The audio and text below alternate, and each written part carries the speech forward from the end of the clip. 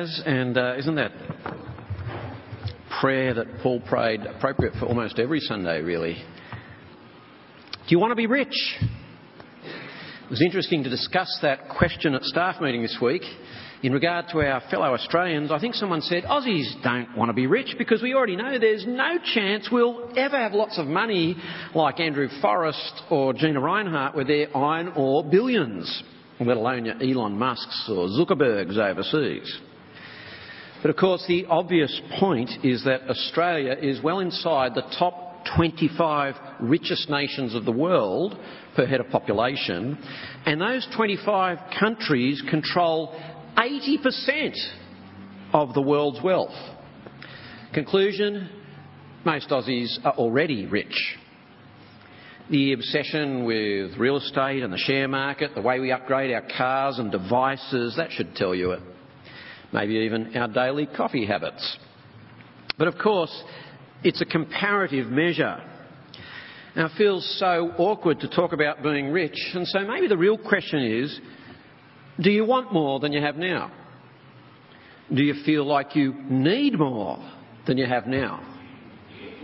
Well, I suspect we Christians don't think we're greedy because we live less extravagantly than our neighbours. Our lifestyle isn't quite as flash. But Paul's solution is quite different. It's not a bit more self-restraint. It's to have an entirely different investment goal. It's to make contentment in Christ your big investment goal in life. And the first step to true contentment is to hang on to Jesus' words. Look at 1 Timothy chapter 6 and verse 3. If anyone teaches otherwise and does not agree to the sound instruction of our Lord Jesus Christ and to godly teaching, they're conceited and understand nothing. Now, we don't know the detail of what they denied, but the problem was that the false teachers in Ephesus, where Timothy ministered, did not stick with the gospel of Jesus. Literally, they did not teach the healthy words of the Lord Jesus Christ. And I think that actually refers to the teachings of Jesus in his earthly ministry. Historians know that the words and deeds of Jesus were being retained in oral tradition and written down at this time by gospel writers like Luke. So Luke 10 and verse 7 quotes the exact same words from Jesus that Paul here quoted in chapter 5 verse 18. And Paul is saying now, hang on to Jesus' words.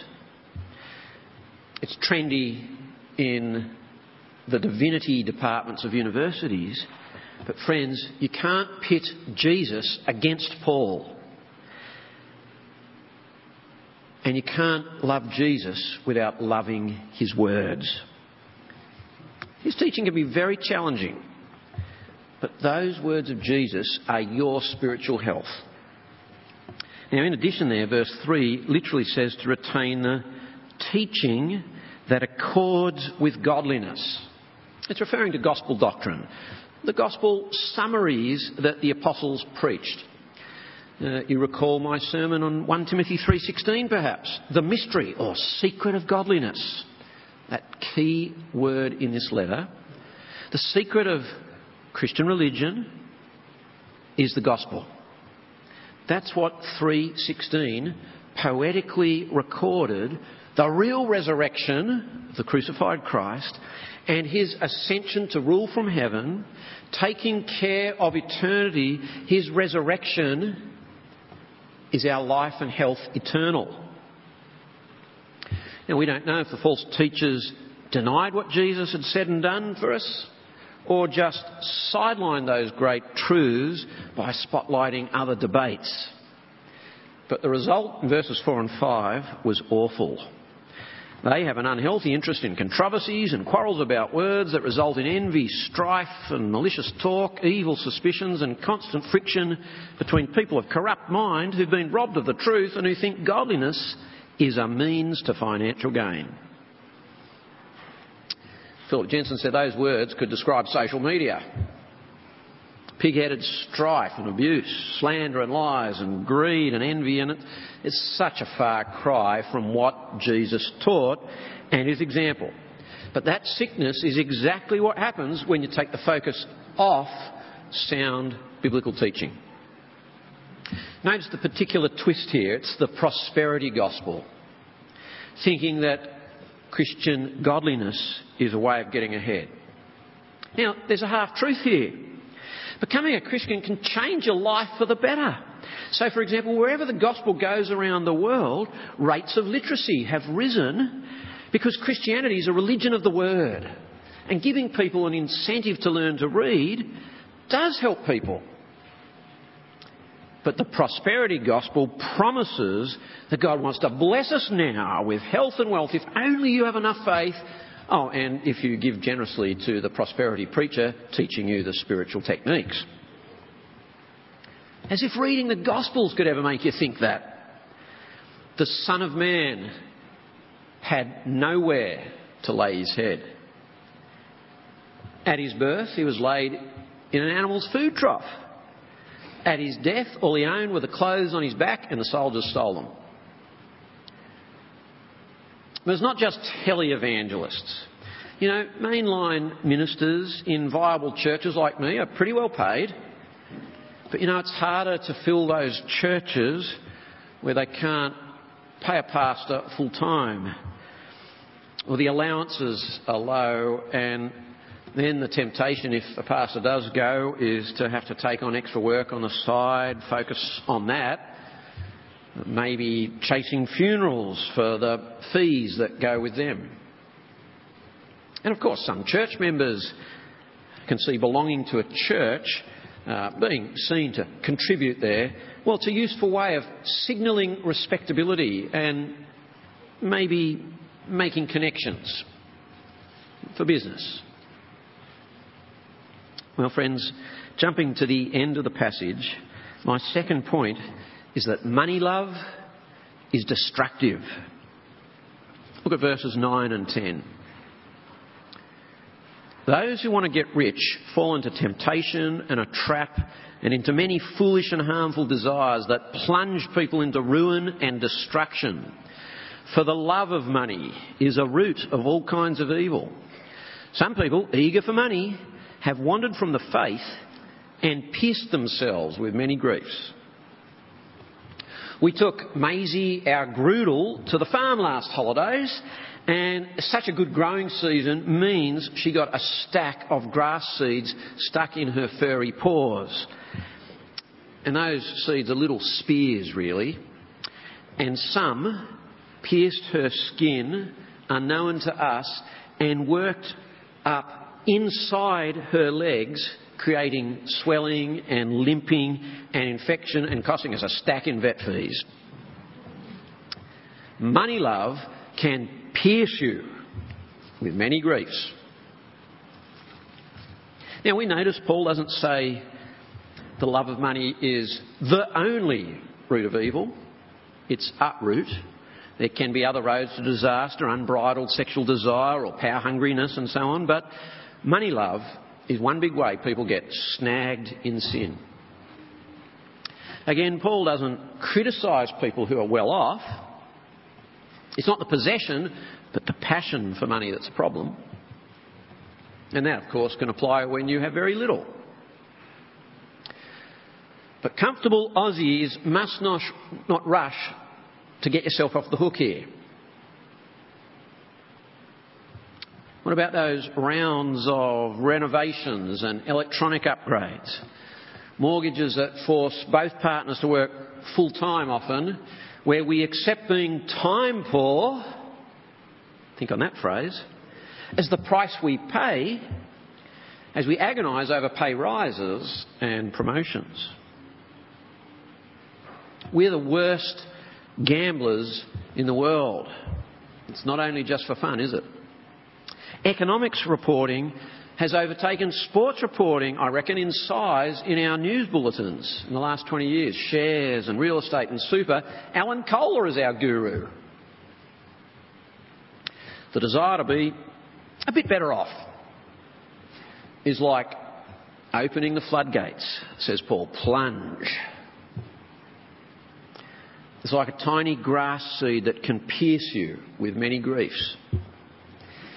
Money love can see a sound night's sleep slip away, make your health fail.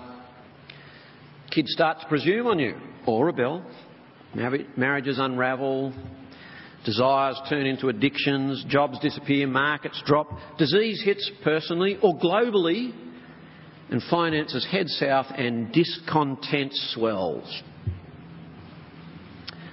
And worst of all, it can destroy your relationship with God or His people. In fact, the words for ruin and destruction used in verse 9 were often used in the Gospels by Jesus to describe hell and eternal judgment.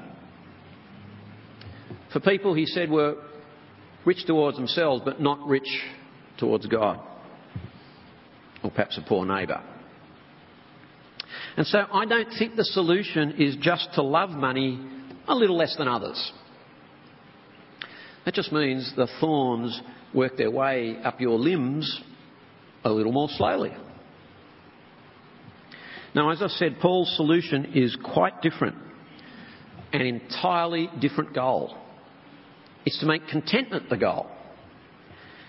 By which I mean you invest in contentment in Christ. Look at those key middle verses, beginning with verse 6. But godliness with contentment is great gain. He's saying you've hit the real jackpot when you find contentment. Because verse 7 points out that wanting more stuff is pointless. For we brought nothing into the world and we can take nothing out of it. Quote that every time I take a funeral. Nappies have no pockets and neither do burial shrouds. So all the results of wanting to get richer, all that stuff is temporary. As Australia's greatest living songwriter, Paul Kelly, that's if you discount Colin Buchanan, as he sang, you can't take it with you, though you might pile it up high. It's Old Testament wisdom. Remember Job, our series when COVID hit? Job 1:21, naked I came from a mother's womb and naked I'll depart. But he adds, the Lord gave and the Lord's taken away. Blessed be the name of the Lord. Friends, death is the great leveller. When asked to solve a dispute over a will, Jesus said, Luke 12 verse 15, be on your guard against all covetousness, for one's life does not consist in the abundance of one's possessions. And then he tells the story of the bloke who builds bigger barns and has a heart attack. Here's the alternative in verse 8. But if we have food and clothing, we will be content with that. And so Paul defines contentment in context here as having your basic needs met. The clothing word is actually covering, and so probably includes shelter as well. But we're talking basic necessities, not Wagyu beef or designer shoes or a bedroom for every child individually, as my father's generation understood. You might want the latter. Not wrong to have them. But just get this clear. Having them won't make you content. Professor Bill Mounce, in his commentary on this verse, puts it so simply. This is a powerful verse, especially to an affluent church, and it's often ignored. Friends, Paul says to be clear on your needs, not your wants. And here is where I'm sure Paul wants us to come back to the healthy words of Jesus Christ. An extended quote from Jesus in Luke, that chapter 12 with the wills dispute and the barns. From verse 22, he said to his disciples, therefore I tell you, do not be anxious about your life, what you'll eat, nor about your body, what you'll put on. For life is more than food and the body more than clothing. Consider the ravens. They neither sow nor reap. They have neither storehouse nor barn, and yet God feeds them. Of how much more value are you than the birds? But if God so clothes the grass which is alive in the field today and tomorrow is thrown into the oven, how much more will he clothe you of little faith? And do not seek what you're to eat and what you're to drink, nor be worried. For all the nations of the world seek after these things, and your Father knows that you need them.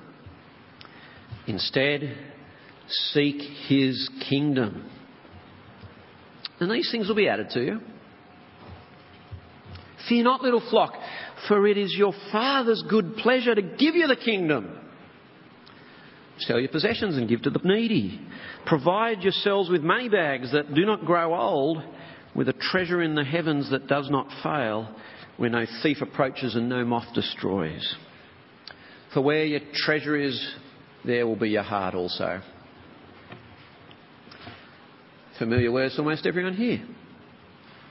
So let me simply just ask you this question. Is Jesus trustworthy? Friends, he gave up his own life for you on the cross, dying for your sins. Can't you bank on him when he says this? Well, in that light, I've asked Stacey to share a few personal, practical reflections on contentment flowing from here.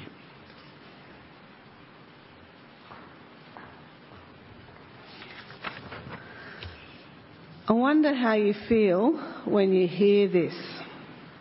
Do you feel challenged, uncomfortable, or do you feel like you're doing pretty well and are pretty content most of the time?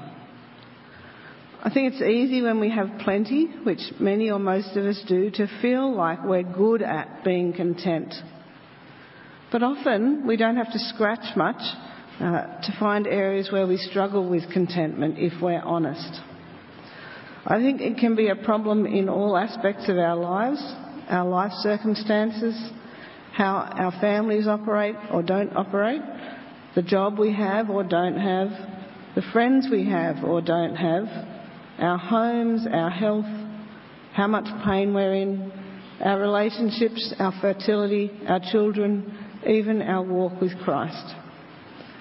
But the focus here is especially on material things, and in the first part of the passage, also on our position, I think, and relationships. And both of these things present challenges to our contentment. I can think I'm doing okay, but what about when someone gets a recognition or promotion I think I should have got, or is given an opportunity I would like? Where am I looking for my own glory rather than God's? And what about material things? Where are the areas where my love for money comes to the surface? There's so much that I think that I need, but really I don't. What are the problem areas for you? Is it the junk mail in your letterbox? The Black Friday sale emails in your inbox? The sale at your favourite shop? Scrolling on social media that keeps putting things in front of you for you to want? Is it food that you don't really need, or a constant chasing of comfort and security? And this passage is not just about chasing contentment for the sake of it. It's not a goal in itself. It's not a Bible version of Marie Kondo. It's godliness with contentment. Once again, it's our attitude to God and our hearts that count. Do I accept what he gives with thankfulness or long for more? I'm very aware that many aspects of my life are pretty easy, and I'm thankful to God for that, but that doesn't mean that there's no struggle in my heart. With my Bible study group, we've just finished studying Habakkuk. I wonder if we can say like he does, though I have nothing, that's a paraphrase, yet I will rejoice in the Lord. I will be joyful in God my Saviour. The sovereign Lord is my strength. Am I really satisfied in him?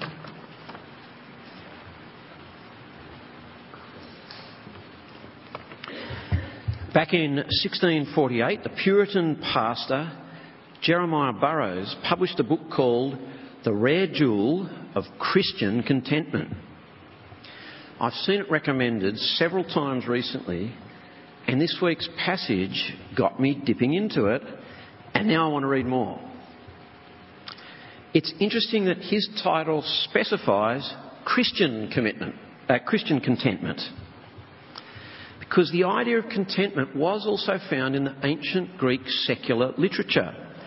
It's not just Buddhists, or as Stacey said, Marie Kondo, who tells us to sit loose to material possessions. But the ancient Stoics did too. But for all of those, it tends to mean self-sufficiency. For Paul, it means Christ-sufficiency. Philippians 4:11, I've learned to be content, whatever the circumstances. I know what it is to be in need, and I know what it is to have plenty. I've learned the secret of being content in any and every situation, whether well-fed or hungry, whether living in plenty or in want. And verse 13, I can do all this through him who gives me strength. That's the key. Sound words indeed. So here are a couple of quotes from Burroughs. Indeed, our afflictions may be heavy, and we cry out, oh, we cannot bear them, we cannot bear such an affliction. Though you cannot tell how to bear it with your own strength, yet how can you tell what you'll do with the strength of Jesus Christ? You say you cannot bear it. So you think that Christ could not bear it? But if Christ could bear it, why may not you come to bear it? You will say, can I have the strength of Christ? Yes, it is made over to you by faith. The Scripture says that the Lord is our strength. God himself is our strength. And Christ is our strength. There are many Scriptures to that effect, says Burroughs, that Christ's strength is yours, made over to you, so that you may be able to bear whatever lies upon you. Just like Habakkuk. And this, my brethren, the reason why you do not have contentment in the things of the world is not that you do not have enough of them. The reason is that they are not things proportional to that immortal soul of yours that is capable of God himself. You've got to really think that one over again, don't you?